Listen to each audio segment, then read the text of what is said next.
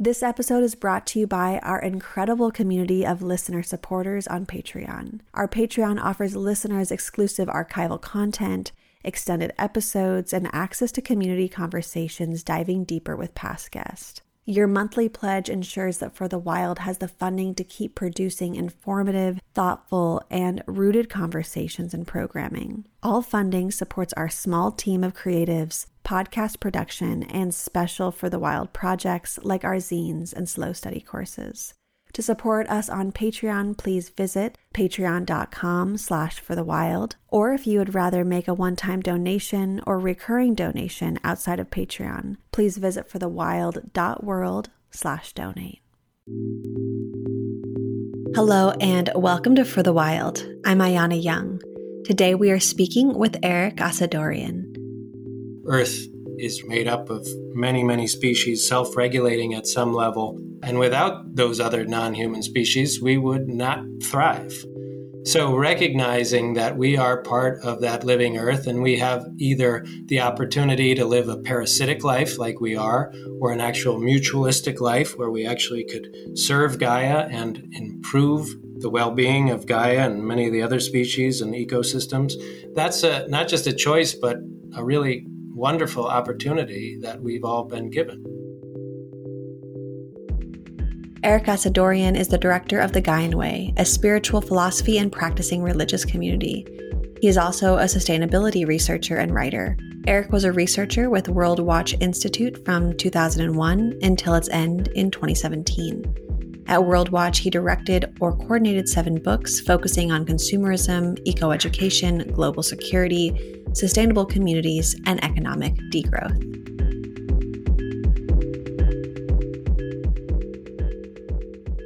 Well, ERIK, thanks so much for being with us today. I'm really looking forward to having a cup of tea and chatting with you. Well, my pleasure. I'm really happy to be here, Ayana, and I actually have my tea ready to go. So, oh, good. Yes, it's a great companion for these conversations. And as we begin to dive in, I think that I will start with asking you if you can give listeners some background on your approach to Gaianism and how the philosophy has shaped your life. Sure, I would love to. I think it's been incubating for years and years, both to fill a longing, perhaps, but also as a possible solution.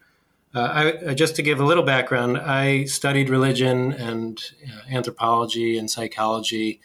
Really, I think that was all driven by growing up a Christian and losing that faith, and it created a hole. And I asked this question of why do people believe in superhuman beings, me included at the time. And so I really devoted my undergraduate years answering that question. That was my culminating, final project in religion and all that. And I kind of came to those answers. And at the same time, not that there is a definitive answer, but for myself. And at the same time, I suddenly was exposed to the sustainability crisis and really switched gears and started focusing on environmental organizing around toxins and feeling like I didn't know enough to be effective. I joined the World Watch Institute to start studying sustainability issues. And there, based on my undergraduate studies, the lens that I saw everything through was anthropology. The sustainability crisis, first and foremost, is a cultural crisis.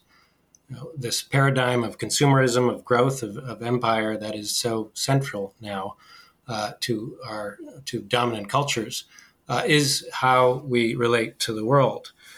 So I tried to be a good sustainability researcher and write about solutions, economics, addressing corporate irresponsibility, sustainable local communities and all that. But for me, it all kept coming back to a cultural transition that we need to make, shift from a paradigm of consumerism to one of sustainability, and asking the hard question of, well, what are the levers of cultural change?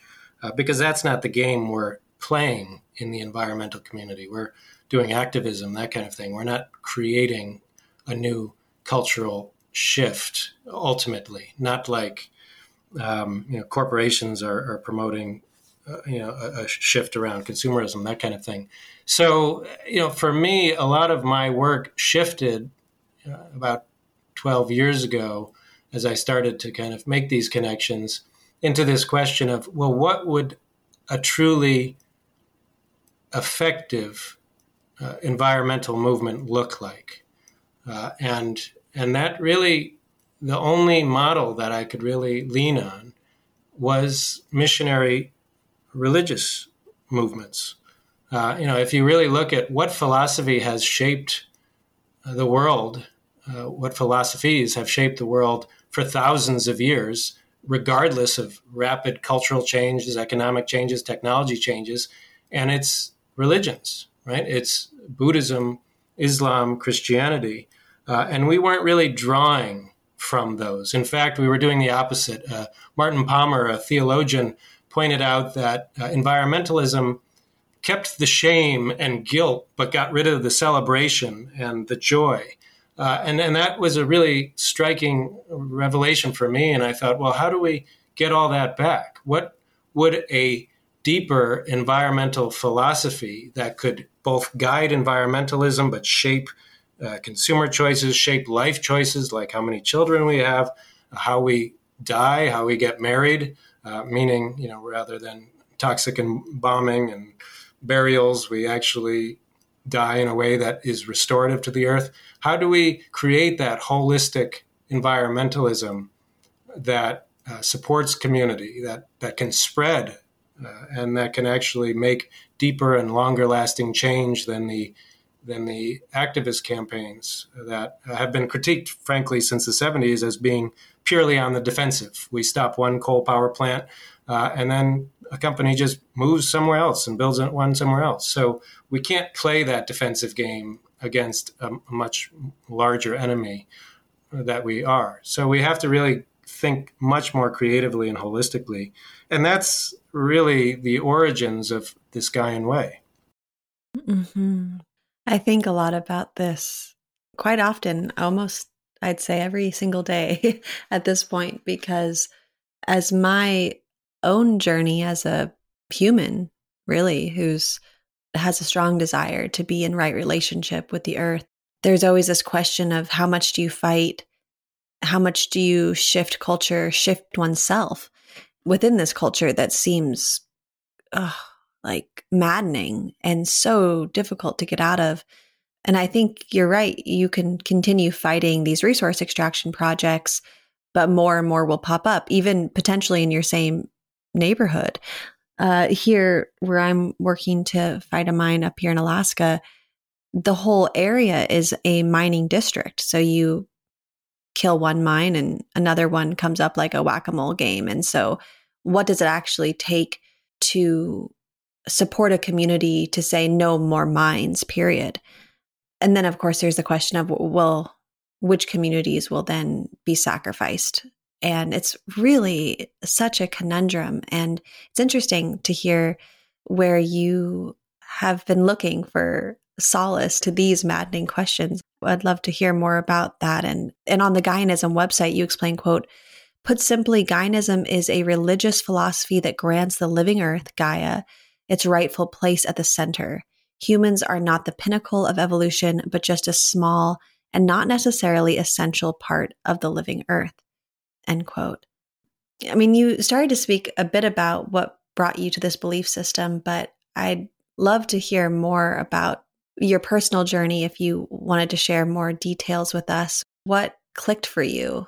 Yeah, well, I think it's certainly been iterative and it's still clicking every day, right? So I was 100%, if not more, colonized by, the consumer paradigm that I grew up in. I loved my soda and I played my video games. I was a kid of the 80s.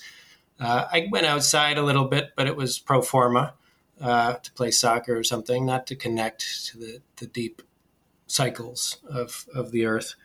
It really wasn't until I became an environmentalist that I started to care, but I was still minimally connected, right? I was still hiking like an American, which was, you have point A to point B. Maybe it's a loop so you can get back to your car. You walk your 5 miles and you never get off the trail, and you never connect with what the names of the species are, let alone their life cycles or the rest of it. So I think saving the earth was an intellectual battle for me for a long time, where I recognized that if humans want to survive, because it's not really about saving the earth, it's about saving people and the many species that are now poised to be lost because of our choices. It was trapped in that kind of intellectual framework. But as I started to connect with the earth, not even on purpose at first, I actually joined, this was a formative moment, I joined the Tom Brown Jr.'s introduction to tracking and nature connection, indigenous ways. And you get this 1 week bombardment of all the ancient skills that people have used to survive for millennia. And he actually warns you in the beginning of the class that you'll never be able to walk through a forest the same way again. And it really was true. I mean, I was connecting to the land and to ancient practices and to the things that are all around you that you can eat and connect with and be in relationship with. And that really was a spiritual moment for me. And then that kind of was happening right as I was starting to write about all this as a cultural phenomenon. And over time at World Watch, I started really writing more radically about these issues. I mean, you talked about minds moving.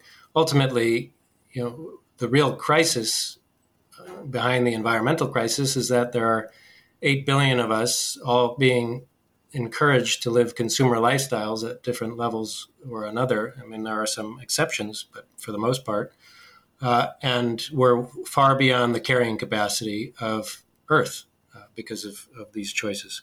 So the minds are going to move because we keep stimulating consumerism. So until we shift this culture and recognize that degrowth is a process of getting to a new carrying capacity at a level that will work for 8 billion, 9 billion, 10 billion, which is the trajectory we're on, we're not going to actually effectively solve the environmental crisis. So for me, Gaianism is a religious practice and spiritual community, first and foremost, but it's also very much rooted in the sciences.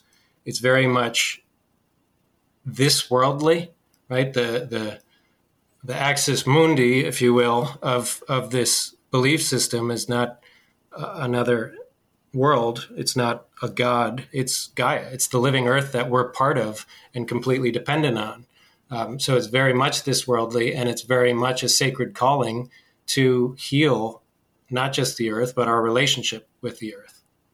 Mm-hmm. I do want to understand why you see this as a religious practice.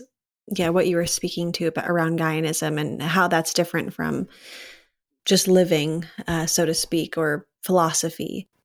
I mean, for me, you can mince words about that, but it really is an orienting philosophy, right? Like Christianity, it gives provides an understanding of the theories of suffering in the world. It provides stories that support, the right choices. It provides ethics, and that holistic orientation that hopefully helps to ground choices and even at a way that makes that behavior normalized within that subcommunity, right? So it's one thing to have to explain to family every time you don't want to fly with them to a vacation or you want to keep the heat down. You have to kind of intellectualize, explain why I care so much about the earth. It's another when you're in a community that people all do that, right? And so this is a kind of a challenge that many environmentalists face as individuals, right? They have to constantly justify why they don't want to consume or why they don't want to upgrade their computer or whatever the thing is. And that's exhausting, right? And so are there ways that being bound by a philosophical set of obligations, but not just obligations, but opportunities, joys, right? So a lot of, and I hope we'll have a chance to talk about some of the practices of Gaianism, but a lot of it is joyful, right? Getting out into nature, meditating, fasting with the full moons, and all these opportunities that really reconnect us to this living earth that we're part of. I mean, like deep ecology, that was an attempt to provide principles and shape a different way of environmentalism. And I think this is similar to that, but I do think that it's an upgrade to that system in the sense that at that time, there was no Gaia theory. There was no understanding that the Earth is really a holobiont made up of many, many species, self-regulating at some level, not consciously necessarily, but at least keeping itself in a homeostasis to sustain life, right? Just like our own bodies. We are not just human. We are human plus even more non-human cells. And that together makes a holobiont that is us. And without those other non-human species, we would not thrive.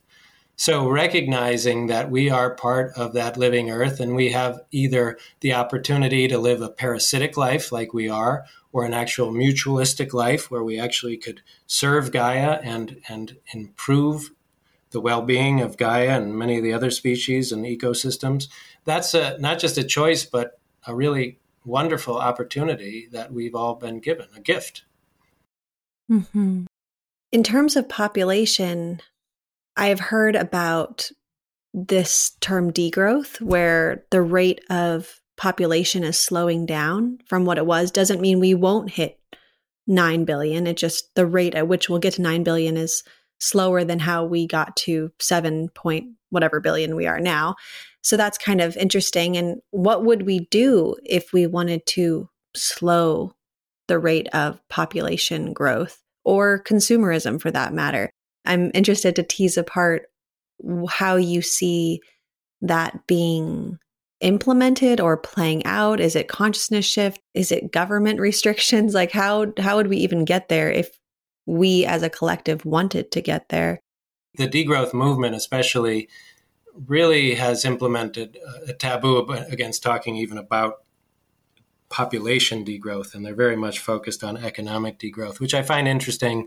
I recognize that it's very hard to talk about population trajectories going down without a whole bunch of other baggage. And so that's a very big risk, but that doesn't mean we shouldn't talk about it, because if we don't intentionally choose to move our populations back to a sustainable level, then the Earth does it for us, and it will be more horrible and more unjust than anything that we intentionally do. And there's wonderful research on how to, without taking away anybody's rights or harming anyone, how to actually encourage population reductions. Alan Weissman's book on the subject, Countdown is the name, has this wonderful double chapter, one on China and the horrors of the one-child policy, and one on Iran, where, I mean, that doesn't sound like a positive story is coming out of that, but they really had family planning experts going to, midwives just going to each village, setting up a little clinic, fully just through education and access to contraception. They brought the population down dramatically and humanely and justly. So I think if we actually, instead of banning access to abortion and talking about abstinence only in high schools in this country, for example, actually gave better access to contraception, talked about what's called comprehensive sexuality education in every school from from elementary to high school. There's a whole model that's done in Europe. Amsterdam, Netherlands is one of the leaders, where you have age-appropriate comprehensive sexuality education from kindergarten to high school. And when you do that, teenage pregnancy drops dramatically. People are making those choices for themselves, and it's going to reduce population over time. Many of the indigenous folks that I've had on the podcast have spoken to being in a type of collaboration with the earth, an interdependence, a type of stewardship relationship. And of course, humans within capitalism have really lost that type of relationship. Yeah, it challenges the idea that the earth doesn't need us, or the earth would be better off without us. I'm not putting weight on any of these philosophies. I'm actually curious of how you would respond to that. And maybe as a second part to that, we could start talking about practices, because I think stewardship is a practice. I think being in a interdependent relationship with earth is very much an everyday practice. And just wanting to read a little quote from your website. Quote, "The Gaian Way is a practicing spiritual philosophy which includes practices like daily meditation, weekly forest meditations, rituals like moon fasting, and following the wheel of the year. Many of these are done in community, from local forest meditation groups to a text chain to support those doing moon fasting. Understanding that helps show how we're trying to live these ideas and share them with others," end quote. So if you wouldn't mind walking us through the practices and maybe blending in this response to interdependence. I would love to. And I would say there's kind of three opportunities, or three ways we can interact with the earth, right? I mean, there's the parasitic way, that is the dominant way now. There's interdependence. I mean, but even at the heart, though, that suggests that we're an equal player, right? There's a dependence. We are dependent on the earth. That's, I think, the lost part, and that we've forgotten as we pollute, and we only now start to see the systems unravel. But I think where we're trying to aim for is that interdependence, right? When I daydream about the long future, I think that we could truly give something back to the earth. Right now, we're only taking, but there is a scenario where we could actually protect the Earth from asteroids. Right, if we married this kind of sustaining and sustainable culture with enough technology where we could actually redirect the planet-killing asteroids. But even more, if we think really long term, if we let ourselves dream that humans could be here for several 100,000 years or even 1,000,000 years, could we extend the planetary organism's lifespan, right? As the sun warms, there will be a point where the Earth cannot survive, right? Could we, using effective forestry and stewardship and what indigenous people have been doing forever of strengthening soils and spreading different plants, could we actually make this Gaian being live longer than she would have if we weren't around? So there is an actual place where we could be truly interdependent and actually of value to the earth. And that's what I hope we strive for. As far as practices, I mean, I think that's a little bit more grounded than that kind of long-term hope. But, they're really, if you're not creating behaviors and daily practices and weekly and monthly and practices, that is the heart of any practicing religion or philosophy, right? So at the very basic is a daily routine of meditating outside 3 times a day, right? It's not enough, I don't think, to meditate in your house, all right? You have to really step out of this manufactured landscape or housescape, I should say, and get outside and observe the natural cycles, breathe fresh air or polluted air if that's where you live, right? Just to remind you of that as well. But but really have that meditative moment, ideally 3 times a day, at least in the morning, to start your day.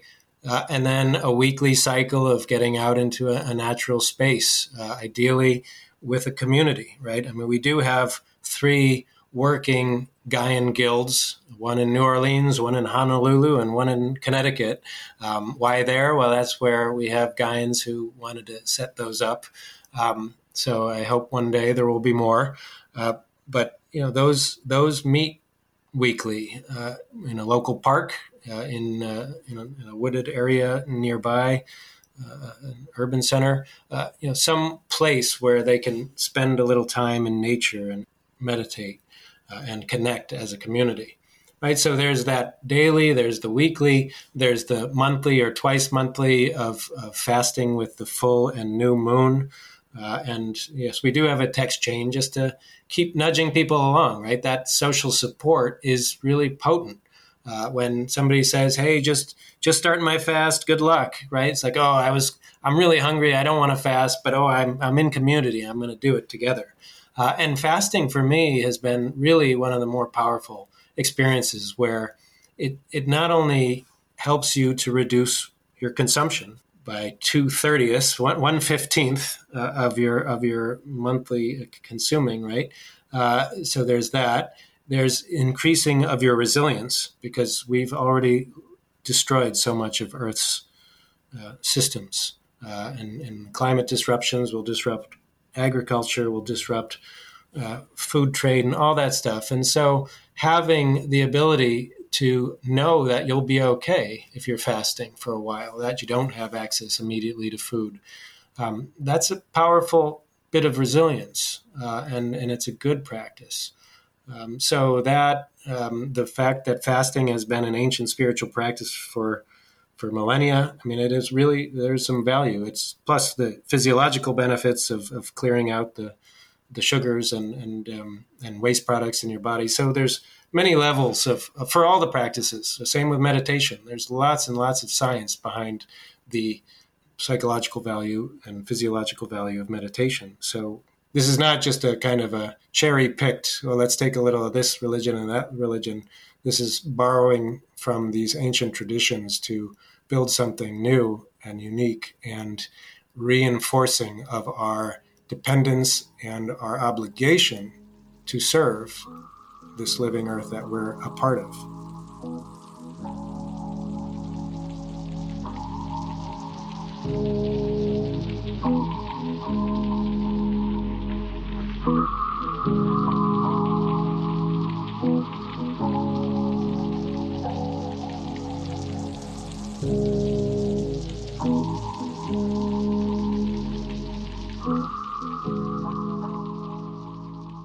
Thinking through the layers of religious complexity, beauty, and trauma throughout history, I'm wondering what you think our modern times calls for in terms of religion. Well, there's the vision for what we can be, and there's also the preparation for what we have to go through. We have lots of different Gaian meditations.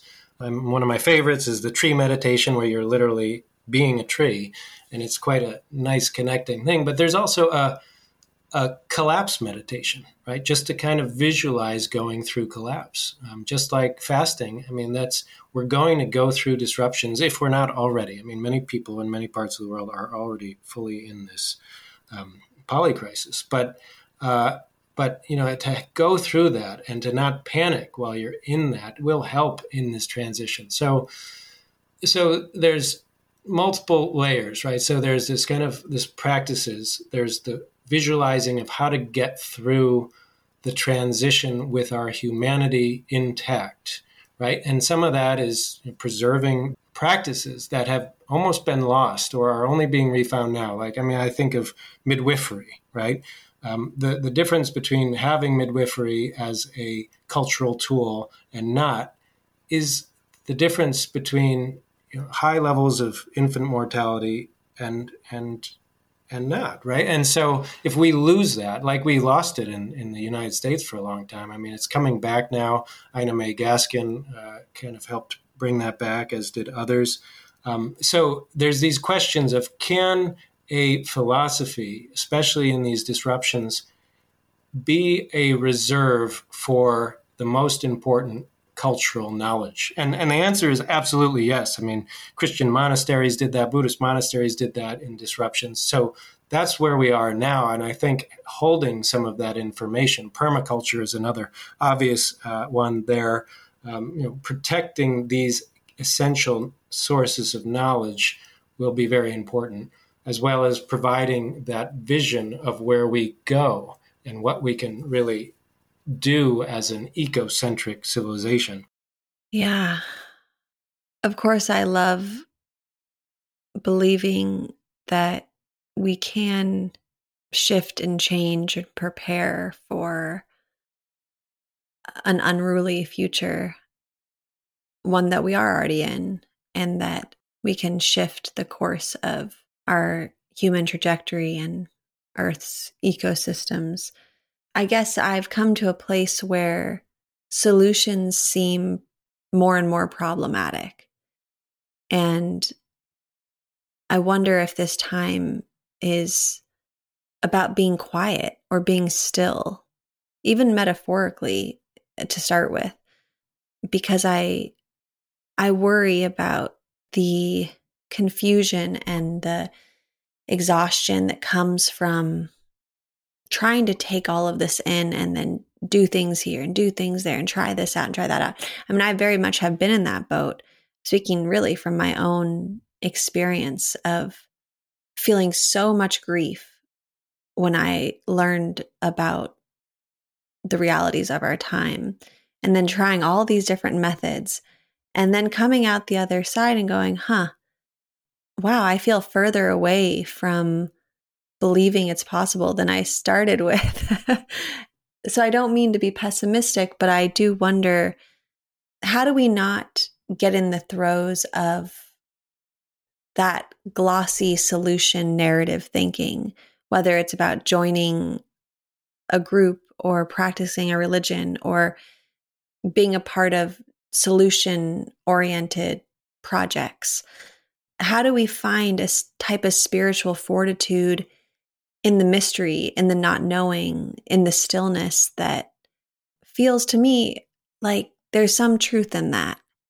Yeah, and I don't think I disagree. I don't see us getting to solutions. I don't see the great turning as realistic in the lifespan of us. I see the great unraveling as inevitable, right? But that's not a source of pessimism, or that's not a wring your hands and say we're doomed. It's a Michael Dowd, the late Michael Dowd, used to call it the post-doom perspective, right? Where it's just we accept that we have gone way beyond carrying capacity, and there is going to be a significant societal collapse.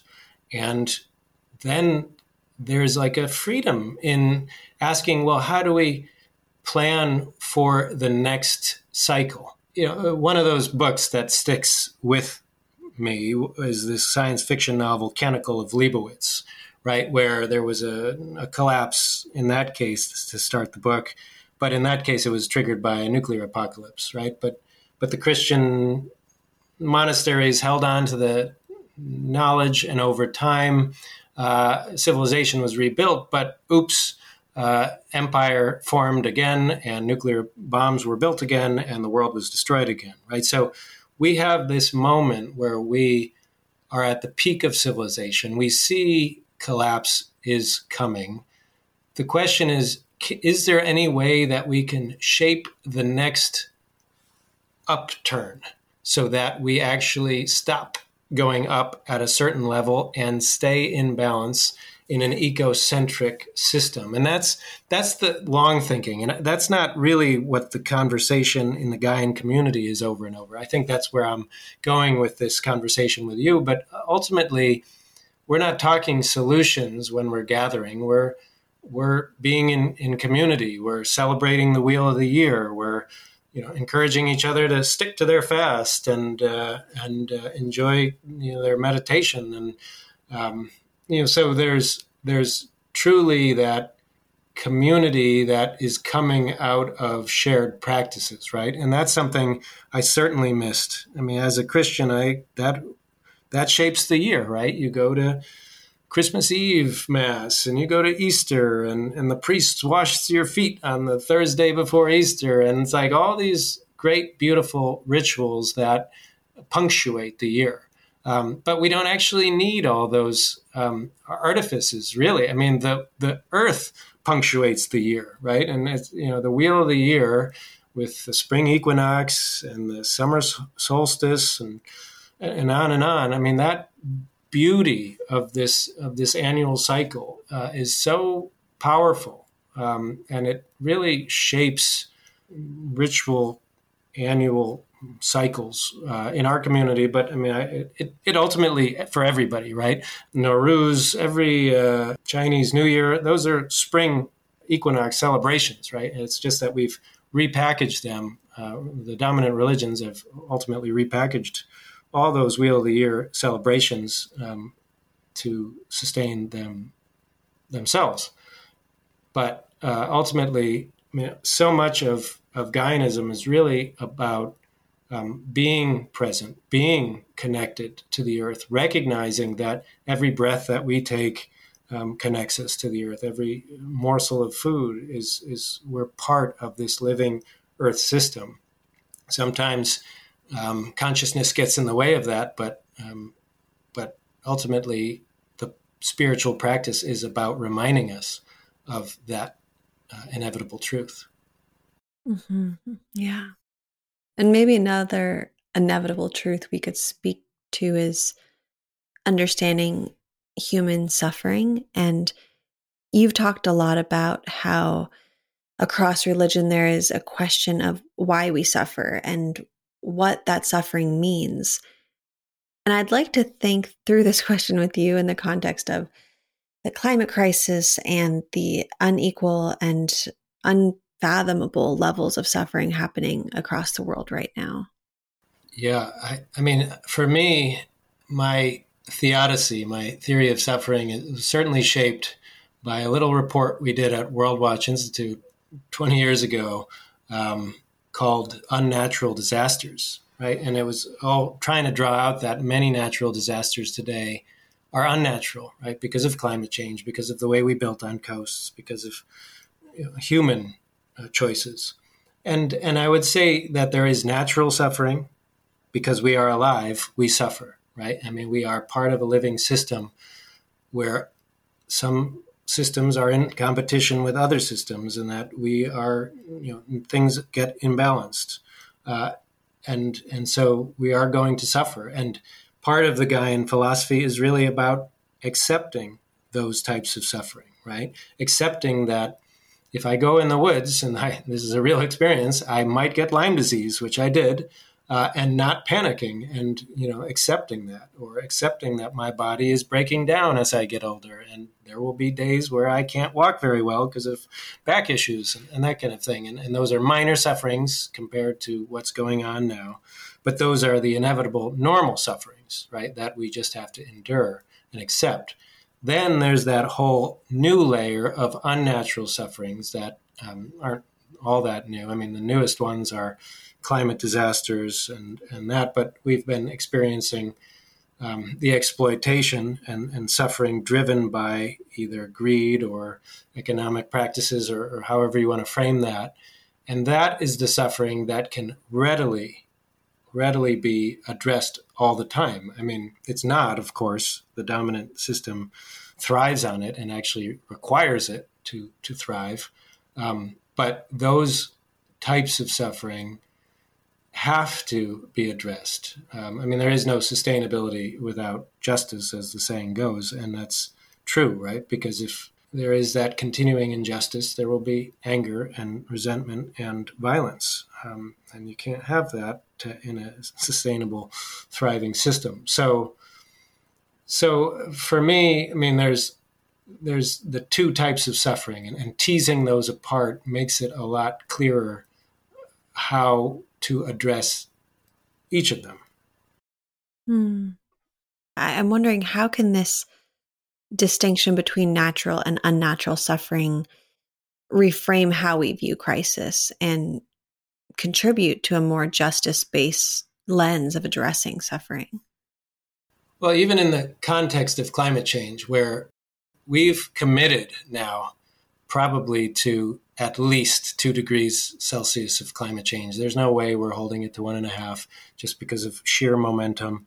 More likely 3 degrees, right? But that means coastlines are going to be lost and they're not going to be held.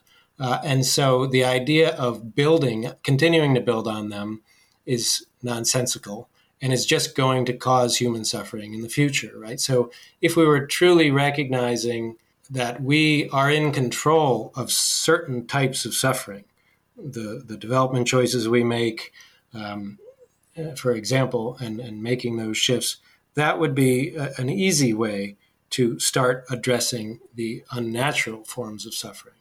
Going back to population, right? We inevitably are going to get to a smaller population. So if we were intentionally and justly working towards stabilizing human population at 8 billion, we are at 8 billion already, and ideally getting to stabilize by 8.5 billion and then starting to pull it down to 7, 6, 5 over the course of several lifetimes, that would enable a lot less human suffering because we would be getting closer to Earth's carrying capacity.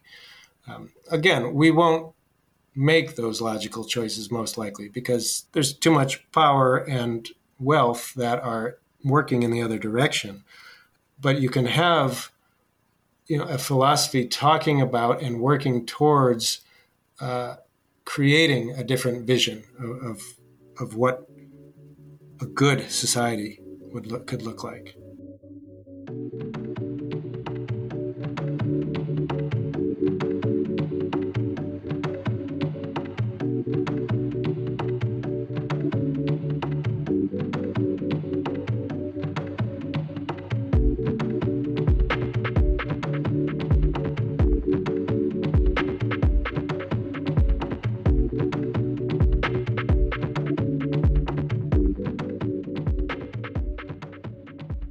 In so many ways, we've been discussing the idea of the necessary paradigm shift. And I'm interested in how religion interacts with the paradigm shift, either as a driving force or as the very thing that keeps us stuck. And I'm wondering how we keep ourselves from being constrained by an ideology or just simply repeating old patterns as we look to shift towards a new relationship with the world. Yeah, that's a key question. And it's both, obviously. I mean, I think you have the dominant religions today are otherworldly. They are not saying, I mean, even you used the word earlier, stewardship, right? That's not a good word because, again, it puts us into this idea that we are more dominant rather than dependent, right? I like actually the Confucian term filial piety, right? As we have obligation to take care of our parents, and in this case, our planetary parent. That really shifts the tone and dynamic. For the most part, though, religions today have this false belief, and sorry if I offend anybody, but that we all go to heaven when we're done or we're reincarnated and come back again, rather than just celebrating the reality that we return to the earth. We go back and we become new life, not conscious of that anymore, but we are caught forever in the cycle of death and rebirth and renewal, and that's beautiful in its own right. If anything, it's nirvana in the Buddhist sense, where we do fully lose ourselves in that process. There's no karmic wheel anymore. We just go back and we form butterflies and bacteria and mosquitoes and flowers, whatever we become. But ultimately, the dominant religions have this sustain this separation of humans from nature, and that's a real dangerous position to be in, especially as Earth systems change. I fear more than anything is that we demonize the Earth as the Earth becomes more volatile. And the Earth is becoming more volatile not because she's getting revenge or anything like that. It's because we've pumped more carbon dioxide into the atmosphere, which is, creating more evaporation and more storms and all of that. So it's easy with this otherworldly frame of many religions to easily demonize the Earth and create fear and use that fear to lock people even closer into the community. All religions have the danger of being corrupted. I mean, we're so tiny that is not the issue right now. But from my perspective, an Earth-centric religion, and not just this one, but others. There are many others that are forming as we speak. Those Earth-centric religions that start to recognize that we as a community could do more if we nurtured each other, if we put the Earth's rights and well-being at the center rather than our consumptive desires or our hopes for an afterlife. That is the power, right? I mean, I think you hinted at the burnout of activists earlier.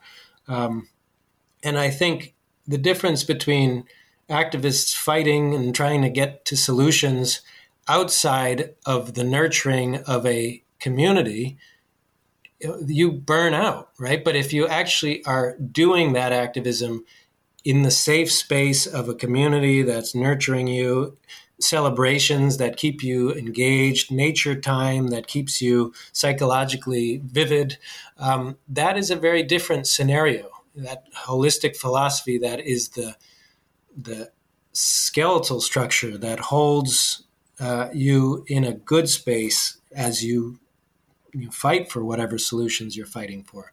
That makes a huge difference, I think, and that's the power of a religious framing around environmentalism that I think is lacking right now. Mm-hmm. You cite our beloved Joanna Macy a lot in your thinking around these shifts, and I'm interested in how her work has shaped you and how you see Gaianism fitting in with a longer lineage of philosophers and thinkers. That's a great question. When I first started writing about this, I heard her on Being, actually, and she was talking about how when your friend is dying, you don't go and sit by her bed and say, everything's going to be all right. It's going to be all right. No, you just sit there and you just be there for that friend. And that was that striking moment because I was fully rooted in the solutions orientation at that time. That was 2012 or so. I was writing about degrowth and cultural change and all that, and that kind of woke me up as I was starting to work on this. And I do think that's powerful, but I also think that it's that philosophical community as it grows that can amplify some of this work much more effectively. I know you had Molly Young Brown on recently, and she talked about nuclear guardianship, and I tried to actually engage in that realm, through this Gaian lens, and found exactly one local organization working on nuclear guardianship in the United States, in Colorado, and I wonder, since the beginning, reading about the Quakers as a beautiful example, always a small community, and yet they have been a driving force for the abolition movement, the anti-nuclear movement, civil rights movement, and to kind of recognize that when you have a really committed philosophical community or religious community, they can really have much more effect than you'd think that small group could have. And so nuclear guardianship is such a perfect example because there are so many potential nuclear scars that will speckle the landscape. And those will be forgotten very quickly. And I can imagine 100 scenarios where people go into that land, which is slightly more fertile, start using those bricks and concrete blocks for building, and horrible suffering will happen because of it. So we certainly need nuclear guardianship, and we need memory keepers around this. And I don't think that nuclear guardianship will grow without some sort of long-lived religious philosophical community sustaining that. It could be Christians, it could be Muslims or whatever, but I imagine an ecocentric religion would probably, get it more, but that's maybe my bias. But the bigger point is that if you don't have these longer time-framed organizations, which environmental organizations are not. They're fighting short-term victories, heavily shaped by the philanthropic communities and their donors and all that. Is there a way we can have a deeper form of environmentalism that is working at timescales that we typically fail to think in? Yeah, I really appreciate you speaking Joanna's presence into this conversation. She's been a huge influence, totally shaped me in so many ways, and Molly Young Brown. And so it's nice to bring them into this conversation. And I want to come back to our conversation on practices a bit more, because I think there's something relieving about being able to attach to the material in so much esoteric conversations, things that feel deep and heady, but then to balance that with the material world is really, I think, relieving for many of us. And I'm wondering about the more practical side of cultivating a relationship with nature or the earth as well, especially as we come to face the consequences of our consumerist worldview. In the Following the Gaian Way, you write, what the Gaian Way offers is this, a reminder that we are part and utterly dependent on the living earth, and it provides ways to fully understand and embrace this, from parables and a sense of purpose to practices across the day, week, month, year, and lifetime. And you spoke a little bit about these basic survival skills, maybe fasting being one of them. If you could speak to how can basic survival skills serve as both a key to building a livable future and also to cultivating a spiritual awareness. Yeah. The spiritual awareness feels more tangible in the seat I'm sitting, which is very much rooted in a consumer culture. Very few people are going to see the immediate value of making a fire with a bow drill when matches and lighters are so ever present. And maybe passing that down will one day be valuable again. But there was a moment of sheer ecstasy when I first made a fire with a bow drill. Just to be able to understand that I shaped that piece of wood, I made that bow, I spun and used friction and science and ancient skills that have been passed on for millennia to make a coal out of wood dust. And I cried. I literally, was so emotional with that moment that I cried, and it was, one of those beautiful moments of nature connection. And there have been many since then. Just foraging and asking permission of a sassafras seedling to take its life to make tea for the forest bathers in the little forest bathing group that I teach each month here in Middletown. Those kind of moments where I'm fully embedded in the natural landscape that I'm part of, rather than just driving through it at 65 miles an hour, which is 90% of even my time and 99% perhaps of most people's time. And to find ways to not just occasionally reconnect, but to really be connected daily, right? So being outside. And I sit on my little back stoop and I look at the same river birch, 365 days a year. Sometimes it's snowing in my face. Sometimes it's cold. Sometimes it's hot. Sometimes the mosquitoes join me. It doesn't matter. I'm outside every morning at least and watching that river birch and seeing it go through its life cycle.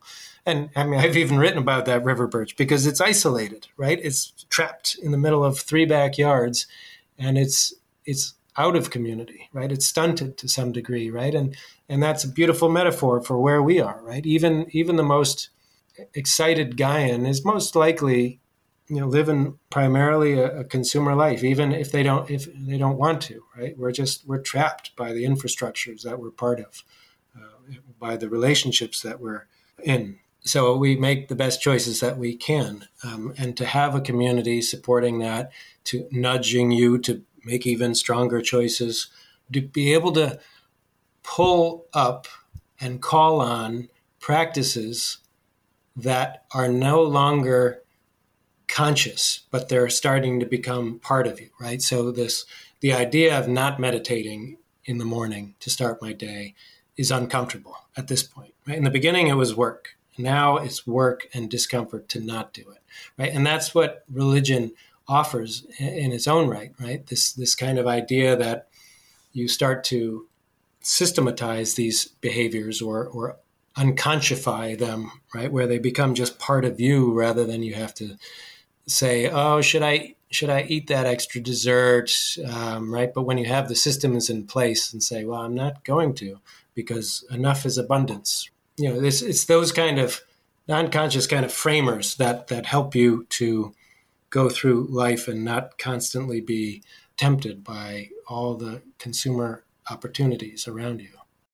Yeah, it's really a challenge, and it makes sense. It's a multi-billion-dollar industry to lure us into consumer choices. And so it takes a ton of willpower and I think spiritual fortitude to turn the other way, whether it's from the dessert or the new shiny thing that we really don't care about. But still, it has such a powerful pull. And I think filling our time with other practices that are regenerative and fill that need for connection or that space for presence in our life is really so important. And I'm really grateful for this conversation, Erik, and happy we got to spend some time together. And of course, there's so many questions left unasked, but as we wrap up, if there's any other topics you wanted to mention or any ways that you'd like to close this conversation, the floor is yours.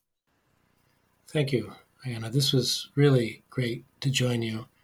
One thing I would say, just an invitation to all your listeners to join us for some conversations. We have one of the main practices that I didn't talk about is just the opportunity to learn about Gaia, right? So we set up lots of book conversations, discussions with authors. We're actually just launching the Gaian Degrowth Pod, the GDP, to talk about degrowth. So there are lots of opportunities to connect with our community. And if anyone is interested, Gaianism.org is the best way to learn more and to connect with us. Wonderful. Thanks so much, Erik. You bet. My pleasure.